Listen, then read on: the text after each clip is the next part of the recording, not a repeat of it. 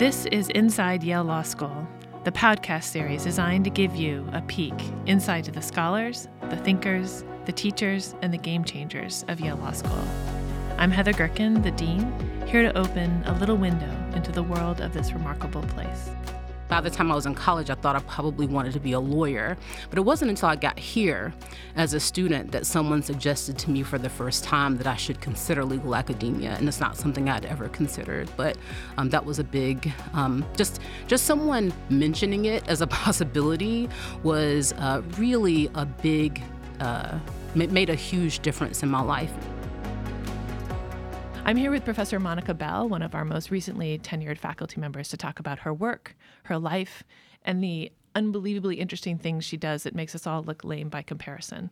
So, Monica, let's talk a little bit about your work. And maybe you can start with what I think of as one of the most important ideas that any scholar at Yale in the last couple of years has come up with, which is the idea of legal estrangement. And I wonder if you could just talk a little bit about the idea, how it fits into the existing scholarship, and where you're going with it. Yeah, well, thank you so much for having me here. The idea of legal estrangement really came out of a lot of, first of all, both deep reading about legal cynicism and procedural justice and legitimacy, which are kind of like the main big theories to explain why marginalized communities tend not to have positive relationships consistently with especially law enforcement, but also other sorts of governmental institutions, although there's a lot more complexity there. But both out of the reading and out of my qualitative research. So the particular article in which I developed the legal estrangement idea is based on participatory action research in Baltimore with young people.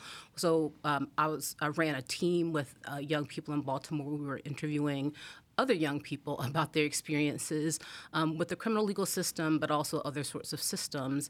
And the basic idea is to turn the lens away from an individualistic sort of, there's an individual and they distrust the police or something like that, which is kind of the usual framework, but instead think more about the kind of the project of social solidarity, which is to say, trying to understand why people and groups at a larger level feel excluded in relationship to various sorts of governmental actors, including the police. So can you just and give us a step back, because you're writing against the background of a field that has been dominated in some ways by the procedural justice model. And two of the finest scholars of the procedural justice model, Tom Tyler and Tracy Mears, are here. And I understand what you were doing to be a critique of that model. And I wonder if you could just say a little bit about how they fit together. Yeah, sure. I'd be happy to. So I would... There's a critique of procedural justice and legitimacy in my legal estrangement work, but it is also a theory that tries to incorporate their research and their theorizing as well. So the basic structure of the legal estrangement theory is it focuses on three levels of individuals and communities' interactions with the police in this case. So the first level is actually procedural injustice. So it's to say that all of the important insights from the procedural justice framework are in some ways built into the theory, which is to say that individuals having respectful and kind of appropriate interactions with police, that's important, right? I mean, a theory wouldn't make sense, I think, that doesn't take account of that. But then I also try to incorporate vicarious experience. So that's the next level, vicarious marginalization. So in the research with youth and also research with mothers that I've done in other contexts, what you hear over and over again is that actually how people see the police treat other people they care about, how they see people who look like them treated by the police in other scenarios, for example, on the news, and of course, all of the kind of videos, viral videos that have circulated of police violence and negative police interactions. Those are important for understanding this relationship of what some people will call distrust or estrangement. And then, of course, there's also structural features. So a lot of my work has focused on, for example, segregation in this relationship to kind of collective negative experiences with the police. So the theory is operating at an individual, a meso, and a macro level. And that's the type of intervention it's trying to keep in mind. Yeah, I really appreciate that. And I actually want to say Tom and Tracy are two of your biggest supporters. Yeah. And I still remember the absolute delight they expressed over paper that was a challenge to some of their work, which is just a reminder of the finest scholarly traditions, is that you just take joy in having your students write something that is very different from what you had, and having other people critique your work. It's really amazing. Yeah, and just to amplify that, I mean, first of all, that's true. Like Tom and Tracy, I view not just as supporters, but mentors in this work. So importantly, before I came to Yale as a professor, I did, like a couple of years before that, I spent a year doing a fellowship with the Justice Collaboratory that they run. And I did that largely because I wanted to really understand their ideas and their theory before I engaged in some kind of project of critiquing them. And that, I think, also was important to get in deeply. And I think they understand that, like, I have an understanding of what they do, and I value it. And therefore, I think there's a mutual respect and really improving each other's work through that relationship. So for the folks in the audience who aren't scholars and maybe aren't as familiar with these debates, I wonder if we can just sort of make it very concrete and talk a little bit about both your idea but also your methodology, because you're a sociologist. It's amazing to see someone who is placing in top-tier journals and placing in top-tier sociology peer-edited reviews, which is really, Monica's a polymath, and she brings that work to the law school and to her criminal justice work. But just to sort of give an example, so there's one of my favorite papers of yours, I think it's fair to say solves a puzzle that had been in the field for a long time. So if I remember correctly, and you have to tell me if I get this wrong, people were aware that members of the Black community have distrust of police, and yet there's this puzzle about why do people call the police into their communities? And you can see it in the aggregate number. So if you're a big data cruncher, right, you can see the aggregate numbers and tell that story, but it doesn't answer the question. And you came in as a sociologist with a very different qualitative methodology and helped answer that question. I wonder if you could just talk a little bit about that project. Yeah, so that project was based on interviews that I conducted with mothers in Washington, D.C., and like low-income Black mothers who, and so it was really interesting having extended conversations with them in which one part of the conversation would be about how much they hated the police or something like this, but then actually asking people about their interactions with the police, thinking of, asking them about times they would call, times they had called. And so this is really important, the distinction between whether they, people often say they will do something, but that's different from actually reporting an incident of doing it. So I focused on times when they actually did call the police, and then dug more deeply, because we, again, as you said, already know that people who distrust the police call them.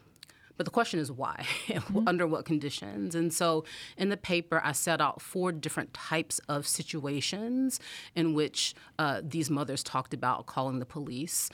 So one of them is if they had a positive individual relationship with an officer in their neighborhood. So this is kind of the classic community policing type of story. When it works well, it can kind of give people license to call. Now, that doesn't mean it always goes the way they want it to, or a way that is helpful, but that's a reason.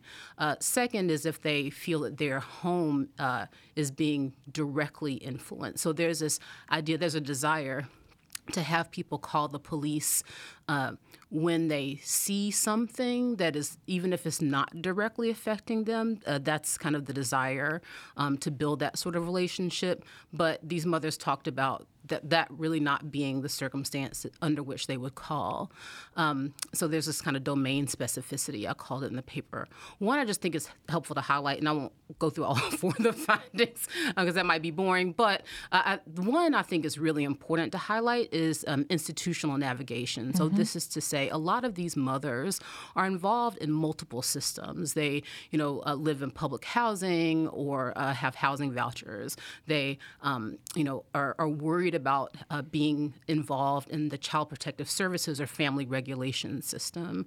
And so in order to navigate those systems, so for example, in order to make sure that you're not called out if your child is truant, you might call the police on your child to basically kind of do a due diligence sort of business.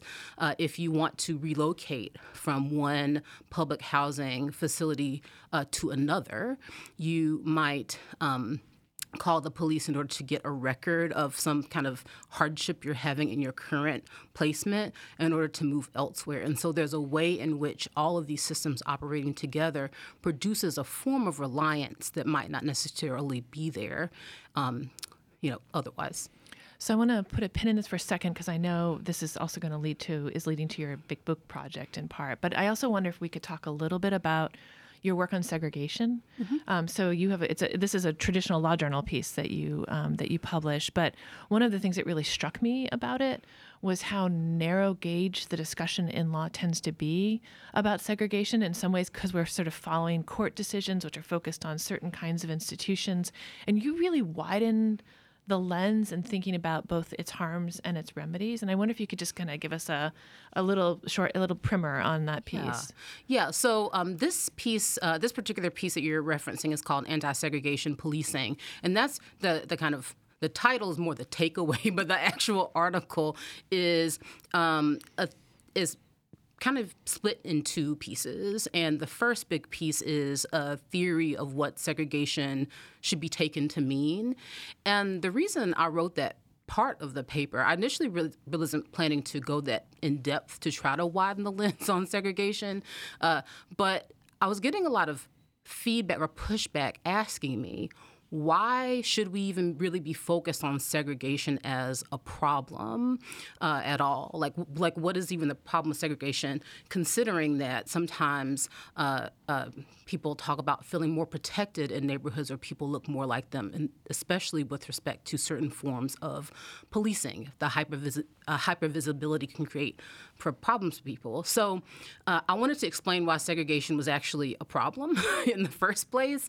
And I think from a certain vantage point, that seems obvious, right? Because as you mentioned, a lot of our court cases presume that segregation has these particular sorts of stigmatizing meanings. But in the years since then, there's been a lot more debate.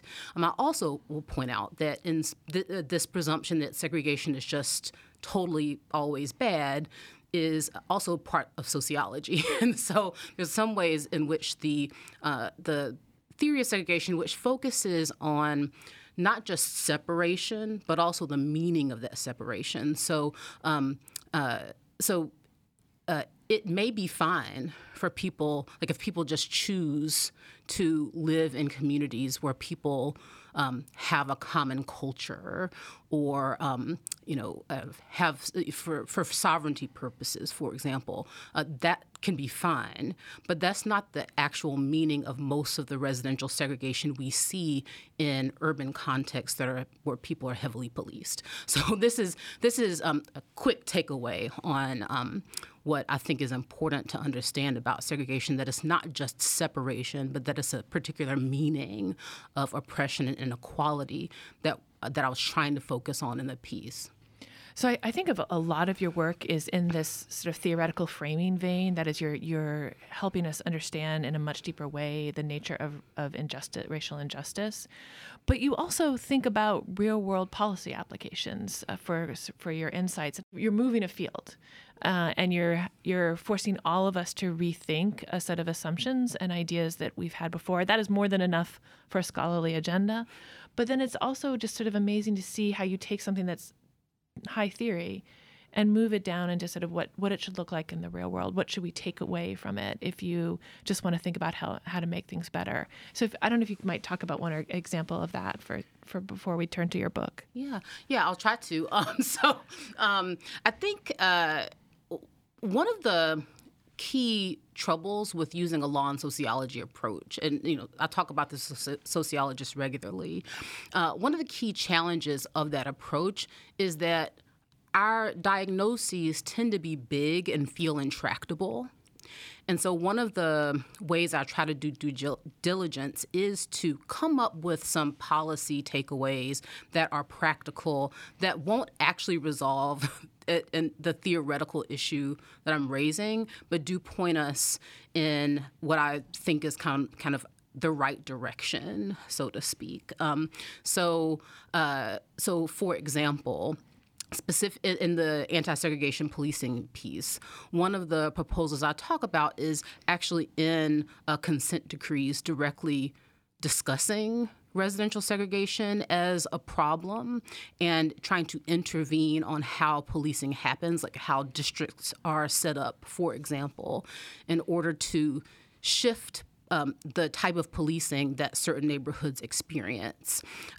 So that's one example. I've also so one issue that we've also seen is people inappropriately calling the police on people of color for when there's not really a problem. So this is something that I've had happen to me, and that is also has gained a lot of public attention over the past several years. And so I wrote a piece that basically suggested there should be accountability at a collective level and healing at a collective level for people who have experienced this type of harm, because the problem isn't that there are just individual racists running around calling the police needlessly. It's not individualistic. So a lot of the shaming that happens that people experience from that is maybe warranted, but it doesn't really do enough to account for the cultural dynamics that are set up that produce this type of problem.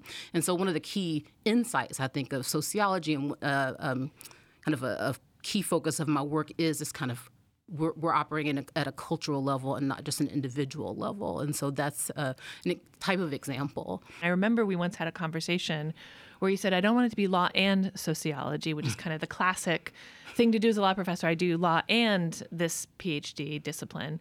But you said, I want it to be law/sociology. Mm-hmm. And I see that every day in your work, and I wonder if you could just say a little bit about what you meant when you were talking about it. Yeah. So there are, of course, people who do, for example, qualitative interviews in law. That's a sociological kind of tool methodologically, but it's not really sociological thinking about the law. And so when I was saying that we should collapse them in some ways is to say, let's really draw upon the insights of sociology, but also for sociologists, and this is key, sociologists also need to draw on the insights of law and really learn and understand how law shapes so much of what we see in social life. And so it's really, really, I think, important to blend these two disciplines together in a way that is not purely methodological, but is also rich and theoretical, because I think that's where we get meaningful policy and legal insights. Yeah, no, I totally see that. And it's also it's why we build a mini university inside a law school, is so that we learn together. So, Monica, it really did hit me when you said law/sociology, how much my own language has changed in thinking about the law because of your work and the work of Isa Kohler-Hossman as well. And I think that people don't really realize how much other fields have embedded themselves into the language of law. So economics is a really good example. It is sort of part of a vocabulary as lawyers, even though these are terms from another field. Right. And I take it that's your aim at the end of the day with thinking about law/sociology. Oh, right. So one concrete example, I think, is the word efficiency, and how the word efficiency has so influenced law because of a School of Law and Economics. Actually, one of the books I'm going to have my students read in law and sociology next semester is a book that a sociologist tracking the influence of the language of efficiency and the language of economics to replace language like equality, words that are really important from a sociological lens. So words for me like a collective efficacy, which is this idea that's about how communities can basically come together and build power and change. That is a metric. You can actually measure collective efficacy, and that's the kind of language I want to see incorporated into our decision making about law. And you can just imagine what the world would look like if courts used terms like estrangement and efficacy in the same fashion that they use the word efficiency. You know, when you arrived here, I thought your research agenda was the most exciting research agenda I had ever seen from any junior in all of my time in law teaching. And I still think that. It's just incredibly exciting to see what comes out of it, and also just to see, you know, for those of you in the world, usually when juniors arrive, they're green. And sort of part of the job of a law school is to help them figure out how to be scholars and develop what Morty Horowitz, when I was at Harvard, always used to call tenure of the mind.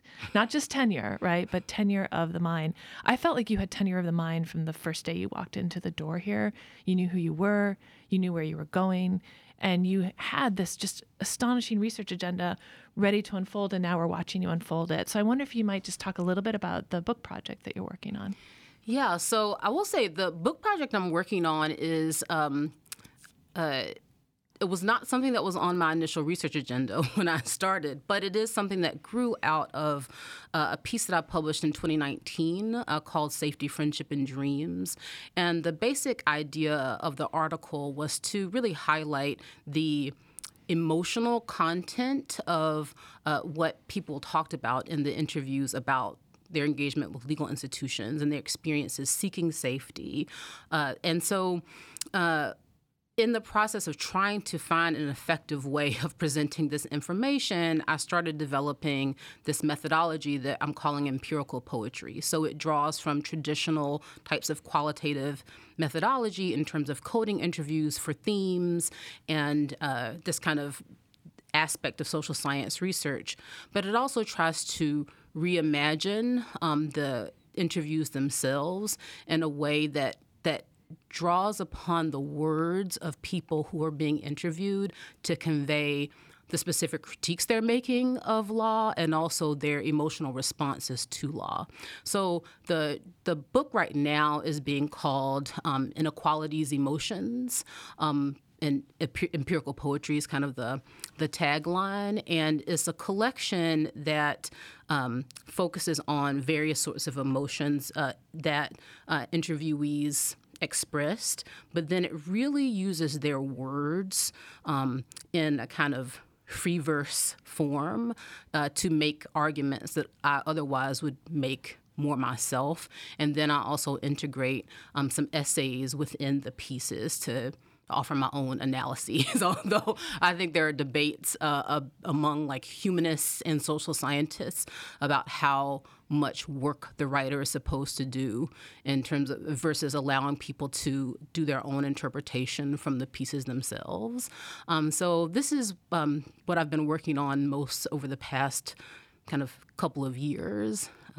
It's incredibly exciting. I cannot wait for it to be published. Monica, I wonder if you could talk a little bit about where you came from, because in addition to being a Black woman, you are first in the family to go to college, and you didn't get to the academy with all the advantages that people sometimes think you have to have. You carved your path here, and I wonder if you could talk about that journey. So I'm from Anderson, South Carolina, which is a small town in South Carolina, and I grew up low income, like we lived in mobile home, and neither of my parents went to college. But I still nonetheless feel that my parents were both pretty intellectual. I didn't know my father very well, but my mother was kind of like a nerd book person. She simply just did not have the opportunities to pursue higher education. I mean, she spent most of her K through 12 education in segregated schools. Like, that's how recent the segregation was. And so I, throughout my life, thought I would probably go to college, but we were also part of a church, like a fundamentalist church that at some point when I was in high school, suggested that we were not allowed to go to college. And so then things got a little dicey. So I had to get special permission that my mom negotiated for me to go to a college, Furman University, where I'm really proud to have gone to college, about 45 minutes away from home. And then the agreement was that I could stay there during the week, but that I would have to go to church every weekend. And so we kind of set up this scenario, and I just, I've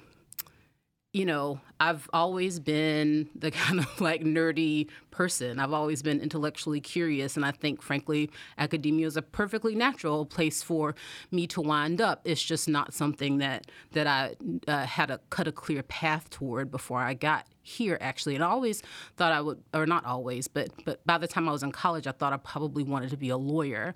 But it wasn't until I got here as a student that someone suggested to me for the first time that I should consider legal academia. And it's not something I'd ever considered, but that was a big, just someone mentioning it as a possibility was really a big, made a huge difference in my life. And so I then spent a lot of time just, reading scholarship extracurricularly while I was in law school to figure out what I was interested in. Yeah. Well, and also it's just been wonderful to watch how many students you've mentored, to think about. You've been started to be the person who says you should think about legal academia. And so maybe you can talk a little bit about both the mentoring and the teaching you've been doing, which has just it's been a dazzling range of classes. And I worry sometimes that you are teaching every class at Yale Law School. But I wonder if you could talk a little bit about the kinds of things you've been doing in terms of your pedagogy. Yeah, so I will first, I don't think my pedagogy is necessarily special, but I do think it's important. I think it's important to build mentorship into the classroom setting, and I've been fortunate to be able to do that across several classroom settings. So, for example, in my very first law and sociology course that I taught here, basically, that year, 2 students applied for PhD programs in sociology and are now doing those and are kind of planning to be legal academics who do sociology style of work. And I'm on one of their dissertation committees now. So it's like a longer-term relationship. Also, a few years ago, I started teaching a writing course called Race, Inequality, and the Law. And it's a year-long course in which students come in with projects that they are interested in. They don't necessarily have to be fully formed, but they spend the year working on their projects. But in addition to that, I also have guest speakers come in who are early-stage academics who write about race, inequality, and the law themselves, just to expose them to other ways of thinking about these materials and this process. And also, really important is the group atmosphere in the class. So one of the things that I had to learn as a budding academic is that actually it's not a top-down thing. Like, what we do in academia is work together. We get feedback from lots of different people and have an intellectual community. And so I try to create that in the classroom with the students, where they don't do the secret, I don't want people to see my draft until it's perfect kind of thing. It's like, no, you are forced to share your draft with everyone in this class, and we are all going to sit around and talk about it for like 30 minutes. And so that is another important piece of the mentorship for me. It's such a great way to do it. And you're exactly right. No junior ever wants to share their work ever. I remember when I was a junior and Jack Goldsmith walked into my office. I'd never met him. He's like, give me your draft. I said, oh, no, I want to work. He says, just print it out right now. That's the right way to be a mentor. What I'm really glad about the work that you've been doing is that I feel like it is often the invisible work of citizenship at this law school. And one of the things that I hope to do in the next couple of years is enlist the law school in a much more formal and transparent way in building out an academic pipeline for folks who come from underrepresented groups. Because, whenever people talk about hiring, they always say, oh, we can't hire X, Y, or Z because there's a pipeline problem. And we're the pipeline. And I feel like it's time for us to really think hard. We've done so much to open the gates of the school to bring folks from every part of the world here, that now's the time to really think about how do we get them on that next step on their journey. So I'm deeply grateful to you for the work that you've done, and also that you're going to advise us how we can do it better, which is enormously helpful. So thank you for doing that. I'm looking forward to the work. So Monica, there are so many ways in which you make all of us look lame. So you've had this dazzling scholarly career. You have a beautiful voice, which people may not know, but every time I need someone to sing happy birthday, I always look in your direction. But you also actually have this incredible media presence where you somehow managed to do something that I would never have guessed was possible, which is to do makeup tutorials at the same time as have serious conversations about serious issues. It's amazing. And I wonder both, how'd you end up there as an Instagram star, and how do you think about what you're doing? Yeah, so I'm far from an Instagram star, but so really during the pandemic, I picked up a bit of a pandemic hobby of doing makeup. And it's especially, I think, as a queer person and someone who often hasn't really presented as traditionally feminine, there is something interesting about the makeup world. It's actually quite subversive. There are lots. I'm in community with lots of people who are queer, who are rethinking makeup and how it's presented, and so it became sort of a. We felt like we were doing something that was vaguely social justice related, but in my own Instagram, I just think it's important to incorporate things that I really care about as well. So sometimes I talk about books that I think are really important and pair a makeup look with them, in part, frankly, to just, the people on my makeup Instagram are often not people who are reading books about sociology of inequality or law and inequality. And so I think trying to spread that work a little bit through this other medium is important to me. But also, I think just being a whole person, right, is important. I mean, I find makeup to be a healthy way of engaging in a sort of artistic expression. It's actually a lot of the way I think about my scholarship as well. And so there's a lot of ways in which it's quite the Instagram fun. It might seem frivolous on some level, but for me, it is a way in which I can nurture all the different aspects of my creative commitments. Oh, I think it's actually because you come here as a whole person and manage to be such a spectacular whole person that so many of you're one of the most beloved faculty we have. I still remember the speech that you gave at commencement last year. The students asked you to be the commencement speaker. I wonder if you could just talk a little bit about what you said to them, because it was really powerful and important. Yeah, I mean, I talked a lot about friendship and chosen family in the speech. And, I think a lot of times commencement speeches focus on how great the students are and, how they're going to do really important things. And I think that's great, right? But the particular role I thought it might be helpful to play, especially at this time in our history where there's so much polarization and there's so much angst, is just to remind the students how they're going to be in each other's lives forever. Whether they want to be or not, they're in some sense family forever, and they can be generative family for each other. And so I talked about that theme in my speech and told some personal stories, including involving people who I met through YLS and how they were important to, or basically how they had become my chosen family over the years. So I know that you also did talked a little bit about some similar stuff at orientation. So our at the time that we're recording this, our class just arrived. The class of 2026 just arrived. It's a quite extraordinary class. It's the most diverse in our history. 57% students of color. More than 1 in 3 is a first-gener. More than 1 in 6 is first in the family go to college.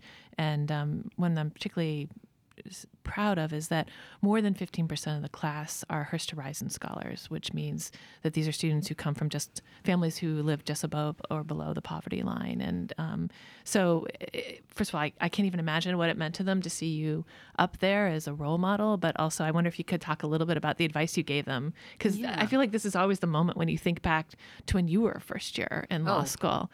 And so I think they have trouble imagining someone like you as a first year in law school. So if you could maybe share what did you talk to them about? Yeah, I mean, I talked to them about many topics, but I think the main focus was that it's okay actually to be enraged by what we learn about law. Like I think for me, coming to Yale Law School was an awakening of my understanding about class and inequality, because I actually did not know that I was poor. Like I didn't really have a sense of that before I got here. If I were in law school today, I would qualify for the Hearst Horizon scholarship. But it's okay to be enraged by that, by learning about this. But the question is how we channel it. Like, how do we use our rage productively? How do we think about channeling everything we've learned into real meaningful change, as opposed to just blowing off steam? And so, and also, how do we sharpen our own set of tools? And part of sharpening that set of tools is listening to people who have not had our experiences, or who just don't have our perspective, or don't share our perspective, I guess I should say. And like really listening to them and engaging with them. And that's a productive way, I think, of channeling our rage and turning it into love for the people we care about. I cannot imagine better advice for any person, let alone any law student. So really appreciate that. Well, so Monica, I just want to say thank you. It has just been the most glorious thing in the universe to be the dean when you were given tenure as the first Black woman to be tenured at this law school, from being a junior. And you have just blazed a trail as an intellectual and as a human being at this school, and have made an enormous difference in every part of our collective lives and our students' lives. And we are so grateful to everything that you've done. And it just feels like a gift to work at the same place you do. Well, I feel the same way about you, Heather. So thank you so much for allowing me to be here at the same time with you as dean. Thank you.